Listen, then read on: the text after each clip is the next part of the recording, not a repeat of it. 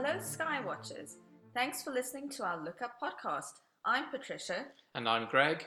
And we're going to highlight what to look for in the sky in October in our Cosmic Diary. When looking at faint objects such as stars, nebulae, the Milky Way, and other galaxies, it is important to allow your eyes to adapt to the dark so that you can achieve better night vision.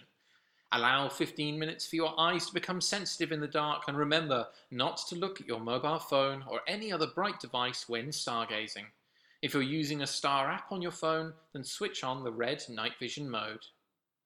Dark skies at the beginning of the month provide the perfect opportunity to have a look at some galaxies. Our own galaxy, the Milky Way, is home to around 200 to 400 billion stars and arches across the night sky. The Milky Way is one member of a group of galaxies known as the Local Group. Two other members of this group, the Andromeda Galaxy and the Triangulum Galaxy, soar high in the sky around midnight and can be spotted with the unaided eye under clear and dark skies.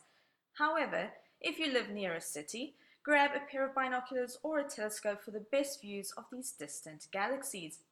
The Andromeda Galaxy is the largest galaxy in the Local Group, followed by our own galaxy and then the Triangulum Galaxy. The Milky Way galaxy is on a collision course with the Andromeda Galaxy, and the two will merge in a few billion years' time to form Milkdromeda. The Triangulum Galaxy, which is suspected to be a satellite galaxy of the Andromeda Galaxy, might miss the initial cosmic collision but could end up merging with Milkdromeda. Asterisms are easy to recognize patterns of stars, with the Plough, or Big Dipper, perhaps the most well-known asterism in the night sky. Hidden inside the constellation Camelopardalis is an asterism known as Kemble's Cascade. Containing around 20 faint stars nearly in a row, Kemble's Cascade stretches over 5 times the width of a full moon. With a pair of binoculars or a telescope, you'll be able to see the full extent of this asterism. To locate it, start at the W-shaped constellation Cassiopeia. Draw an imaginary line from Beta Cassiopeia, the second brightest star in the constellation, through Epsilon Cassiopeia, the fifth brightest, and then extend this line by the same distance and you'll find the asterism. Try to spot the 2 orange-coloured stars in this colourful stellar cascade. Under dark sky conditions, you might be able to see NGC 1502, an open star cluster lying at the end of the cascade. The moon is the perfect celestial tour guide this month and will helpfully point out some planets to see. On the evening of October 3rd, you'll spot the largest planet of our solar system, Jupiter, lying to the bottom left of a waxing crescent moon. 2 nights later, on October 5th, look to the top left of the first quarter moon to catch a glimpse of the ringed planet Saturn. For a challenge, shortly after sunset on October 30th, look towards the southwest and find the slender waxing crescent moon. Grab a pair of binoculars and trace a line from the bottom horn of the crescent moon towards the horizon and you should be able to spot Venus. New moon occurs on October 28th, which provides optimal viewing conditions to look at Uranus, which reaches opposition on the same day. Uranus will be at its brightest, so if you're up for the challenge, try to spot the planet with the unaided eye. Halley's Comet is responsible for producing the Orionids meteor shower, which peaks on the night of the 21st and early morning of the 22nd of October. The radiant of the meteor shower lies in the constellation Orion, which is where the name for the meteor shower originates from. As Halley's Comet follows its path around our Sun, a trail of cometary debris is left behind. As the Earth passes through this debris trail, bits of comet collide with our atmosphere, producing fiery streaks across the sky. Under optimal viewing conditions, observers would be able to see around 15 meteors per hour. Unfortunately, observers will have to contend with the light from a last quarter moon, so for your best chance to spot some meteors, head to a dark sky location and aim your gaze about 45 degrees away from the constellation Orion. And don't forget that October 27th marks the end of British summertime, with our clocks going back by an hour, so don't forget to change your clocks. If you take any photos of the night sky, please do tweet them to @ROGAstronomers. You may also want to check out our night sky highlights blog on our website, rmg.co.uk. But for now, it's time for our cosmic news. So welcome to the Cosmic News part of our podcast. Each month, Patricia and I come up with a news story that's broken in the last month that we want to tell you more about, and then you get the chance to vote on your favourite on our Twitter poll @ROGAstronomers. So, Patricia, what do you have for us this month? Well, this month's story is all about cosmic collisions. Oh. So on August 7th this year, amateur astronomer Ethan Chappell was busy capturing some video of Jupiter using a small telescope in his backyard in the US. And once he had obtained some footage, he fed it through some software which is designed to specifically detect impact flashes. And while he was going through his observations, he spotted a discernible flash lasting around 1.5 seconds along Jupiter's south equatorial belt. So what he did was he posted the images and video on social media, and it quite quickly spread, and many people agreed that what he had managed to capture was an impact on Jupiter.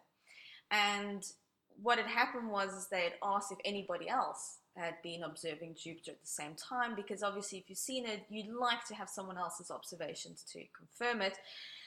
At the moment, no one else has come forward with any other footage, but scientists have been analyzing his footage, and they've now confirmed that it was indeed an impact, and that the impactor was most likely a small asteroid, and it was estimated to release an energy equivalent to an explosion of 240 kilotons of TNT.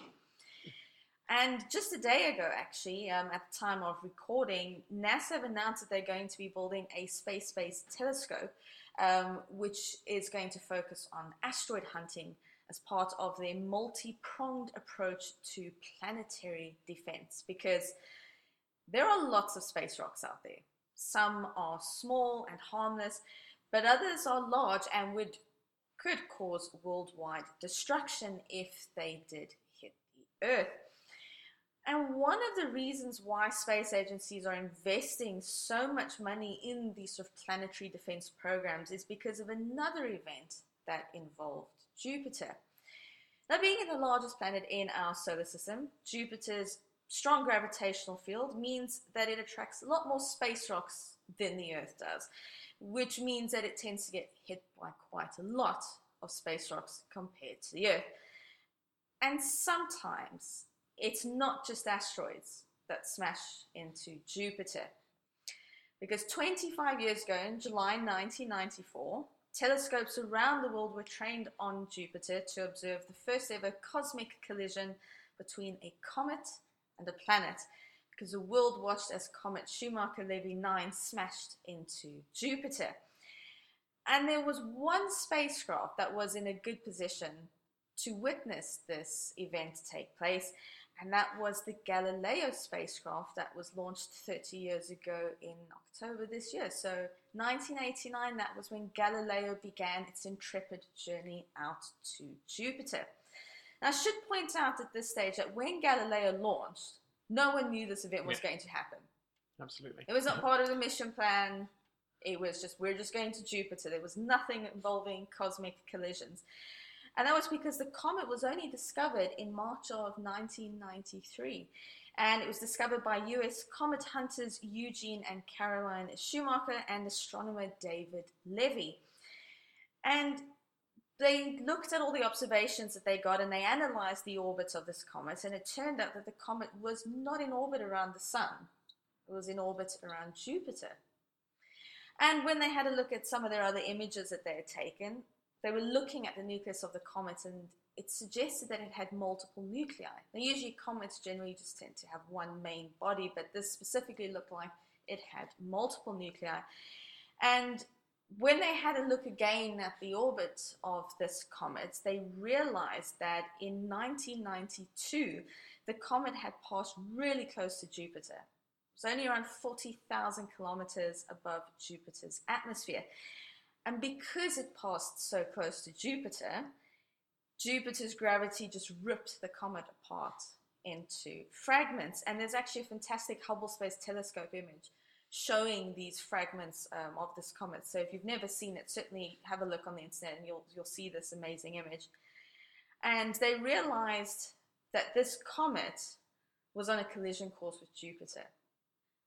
And the collision was expected in mid-July 1994. So if you consider when it was discovered, they had about a year and a bit before it was going to collide with the planet.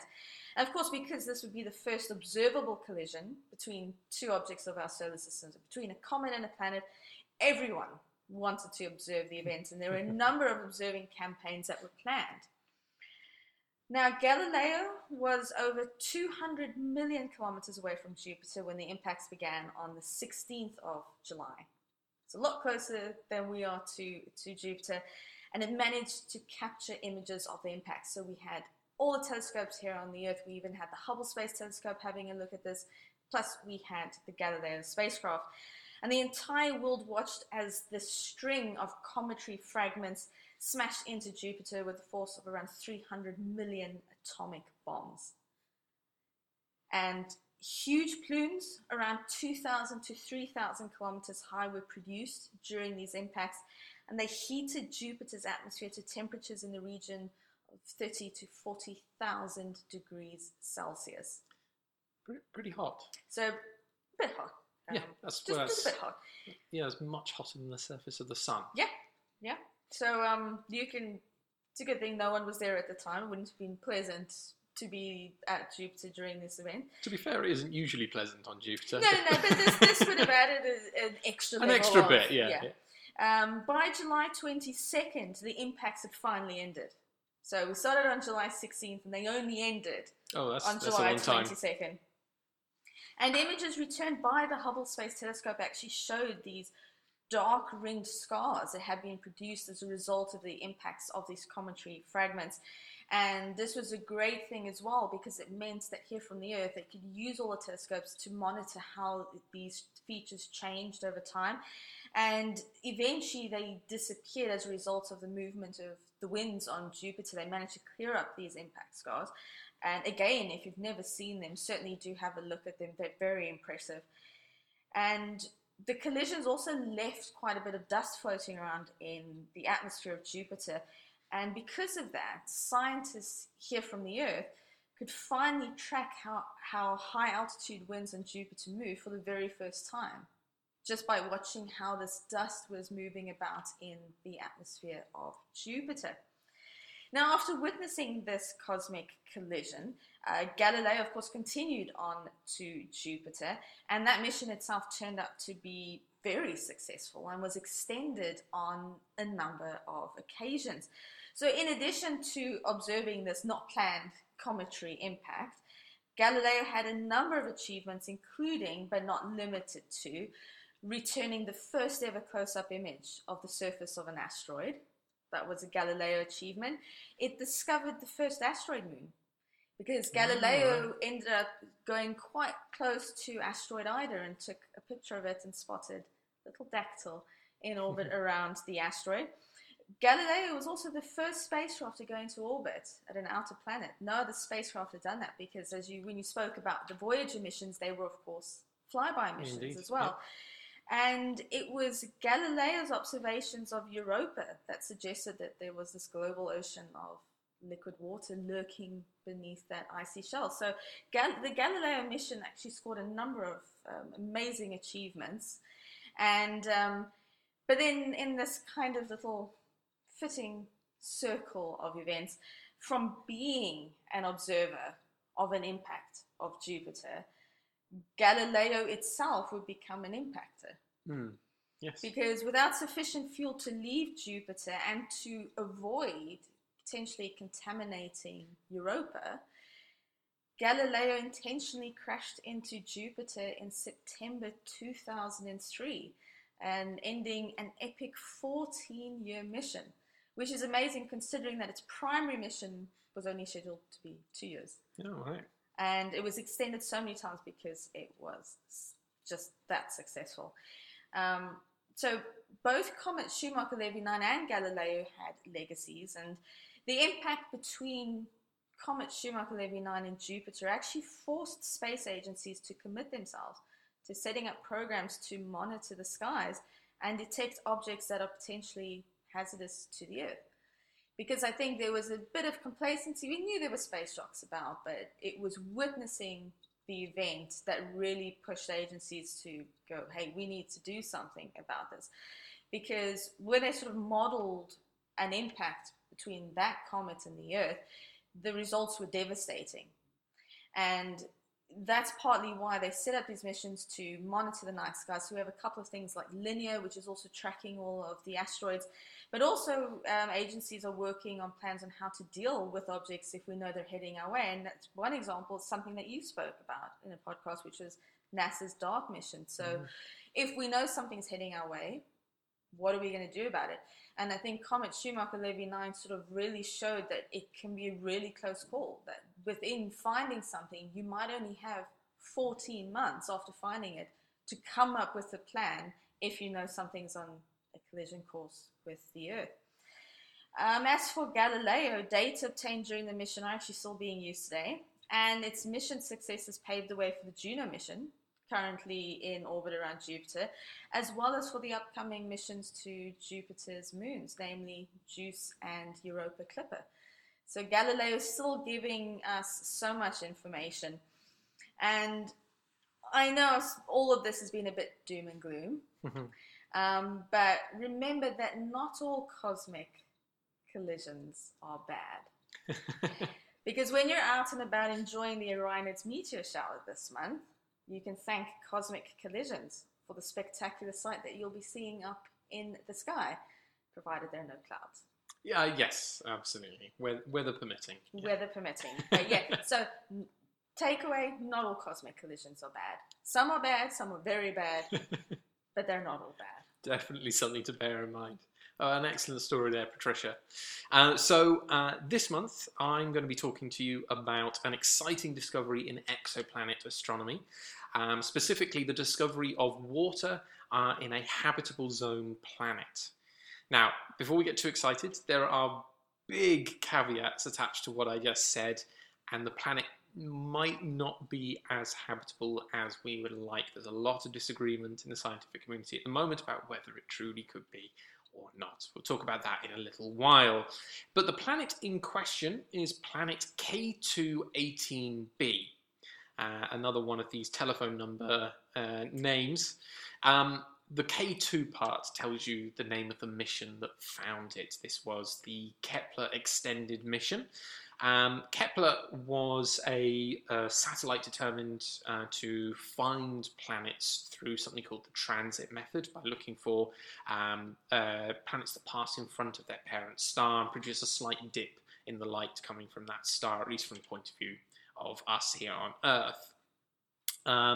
The original Kepler mission broke in 2013 when one of its reaction wheels unfortunately malfunctioned. This was a year after another of its reaction wheels had malfunctioned as well, leaving it with only two. Two reaction wheels, unfortunately, is not enough to point yourself in any particular specific direction in space. You need at least three. And that meant that effectively the mission should have come to an end. However, this resulted in one of my favourite engineering solutions that has ever been produced. Kepler was surrounded by a set of solar panels that were arranged in around the barrel of the telescope. And the important part was that these solar panels were symmetrically arranged, so that engineers realized that if they pointed the solar panels directly at the sun in such a way that the light coming onto those panels would balance out on either side, then it would actually stay like that, like a pencil balanced on the end of your finger. It wouldn't twist one way or the other, or roll, as it would be called for this particular arrangement. So they were literally using the tiny amount of pressure that comes from light to balance this telescope, which allowed it to point at certain regions of the sky for about 80 odd days, something along those lines, before they would have to move the telescope onto a new part of the sky. Nowhere near as long as the long stairs that Kepler used to manage, but still pretty good. This K2 mission, the extended Kepler mission, produced many more planets on top of what Kepler already had, and one of them was K2-18b. K2-18b is 111 light years from Earth, so relatively close by in the grand scheme of our galaxy, but not exactly next door either. It is 2.5 times as wide as the Earth, and it's about 8 times as massive, by which I mean 8 times as much mass. So far, so not Earth-like, let's be honest.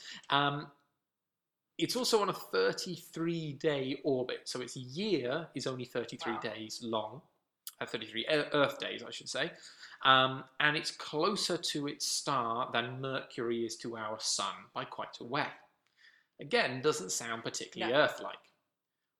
But it is orbiting around a red dwarf star, a relatively small, relatively cool, faint star.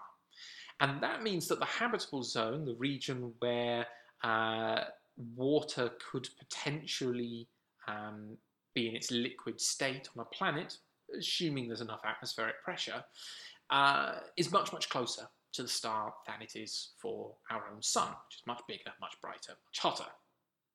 It means that K2-18b is on the inner edge, but certainly within the realms of the habitable zone for its star.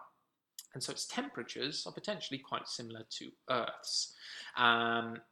Reasonable ranges of the temperatures that might be found on that planet are something between about minus 50 degrees Celsius and minus 80 degrees Celsius and 50 degrees Celsius, positive 50, which sounds, those two temperatures sound awful, but those temperatures are recorded here on Earth. In Antarctica, it can easily get down to minus 80. In the hottest deserts of Africa and certain parts of America and etc., it can easily get up to 50.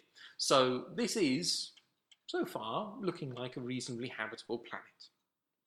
What's more, 2 groups of astronomers, one led by Bjorn Bennek from the University of Montreal, and the other led by Angelos Ziaras of UCL, they both studied some Hubble data taken of the planet and determined that there was actually water in the atmosphere of this planet. Now, the method that they used is simple in theory, but very, very difficult to do in practice. Basically, it works like this. Solid ground, rocky ground, icy ground, blocks light basically entirely. So nothing is basically getting through the planet. But an atmosphere around that planet will be at least partially transparent. So imagine the Earth transiting across the sun, so passing in front of the sun, but viewed from a really, really long way away. X-rays would be blocked by the atmosphere, almost entirely. But the visible light will mostly be unperturbed. It will get through relatively easily. That means that the Earth will actually look about 200 kilometers wider in X-rays than it will in visible light, because the atmosphere around the outside, which is about 100 kilometers wide on each side of the Earth, will add an extra 200 kilometers to the apparent size of the Earth. Their method was similar, but instead used visible light and infrared light, comparing the different sizes that the transit appeared to be, the different transit depths. And in infrared light, there is an absorption feature from water. So this is one of these barcodes, these chemical identifiers that tell us that there is water in this atmosphere. If it absorbs this specific type, this specific color of light, then there's a good chance there's water there. Both groups, both universities found this signal. This is the first planet in the habitable zone which has detected water around it. And one paper even discusses the likelihood of an actual water cycle. So rain, condensation, and then evaporation again. So far, it's looking really good. However, the planet is very big. It's on the boundary, if we're honest, between what you might refer to as a super Earth, which is anything up to about twice the size of the planet Earth, to a mini Neptune, which is, well, anything about down to 2 times the size of the Earth. This is about 2.5. So it's pretty close to that boundary, possibly pushing towards the mini Neptune side. Both groups also showed that the atmosphere, while having water in it, was probably mostly made out of things like hydrogen and helium, which is very similar to the gas giant planets in our solar system. In fact, it's uncomfortably close to the composition of the gas giant planets in our solar system. Now, this probably isn't a simple gas giant planet because the density doesn't work. It's too dense to be just a gas giant. But one thing that's quite likely is that then it might be a rocky planet, sizable rocky planet, but with a really thick gaseous atmosphere around it. In fact, believe it or not, the fact that we were able to detect the atmosphere at all is a very bad sign, because the signal from this water line, or from any of the lines that are used in this sort of analysis, they're very, very subtle. And in a thin atmosphere, they'd be practically undetectable with modern day instrumentation. So in this case, because we've actually detected the atmosphere, it's a sign that the atmosphere must have been very, very thick indeed, to have a big difference between the light that can pass through the atmosphere and the light that is affected slightly by it. So, is K2-18b habitable? Well, coming from a person for whom exoplanet science is not necessarily their field, probably not. With caveats. It's possible. It is absolutely possible that it could be a habitable planet. But the fact that it appears to have this very thick atmosphere, which is likely very, very bad for life. High pressure environments are not likely to be particularly good for life to exist. Suggests that while water is a good sign, the temperatures are potentially a good sign too. The atmosphere is not going to be great for it. However, that doesn't mean that this isn't an exciting result. It absolutely is. This is the first time that we've had a well-analysed, water-laden atmosphere around a, inverted commas, small planet. All of the other cases, with the exception of a couple of super-Earths, have been around large gas giant planets. And even though the next step on, James Webb Space Telescope, might not yet be enough to see the truly thin atmospheres that we want to see, with technology continuing to improve, one day, hopefully, before too long, we will see a thin water atmosphere around an exoplanet. I think what's great about this as well is that it highlights the difficulty in this type of work, that you're trying to figure out the atmospheric composition of a planet that's a very, very, very far way away from us, and that we will always take caution. And even when papers are published, you're going to have other authors who are going to look at the results, they will disagree with the results, they will do their own analysis of it, but it's how we have to do things. We have to be very cautious with what we say, especially because I think for most people, when the minute they hear Earth-like planet, they picture the Earth, yeah. And that's a problem. Yeah. And I think that's what's great about this, is that we're highlighting that this is a great, achievement, being able to detect the signal. But, and then as you say, we have to have a couple of buts associated with it. Otherwise, people just, they'll get the wrong impression. But as I say, it does highlight that difficulty that we face in studying exoplanets. Absolutely. So there you have it, 2 new news stories for you to choose between and vote on our Twitter poll. So last month we had the 30th anniversary of Voyager's flyby of Neptune and all that has gone into that particular mission. And we also had Patricia talking about the study of an anemic star, a star with very low iron and very low metals in it. With 69% of the vote, I'm afraid the Voyager 2 mission did win that one out, so commiserations to Patricia there. You'll have your chance now to vote on these 2 news stories on our Twitter feed at ROG Astronomers, and we very much hope you'll join us next month for more from Look Up.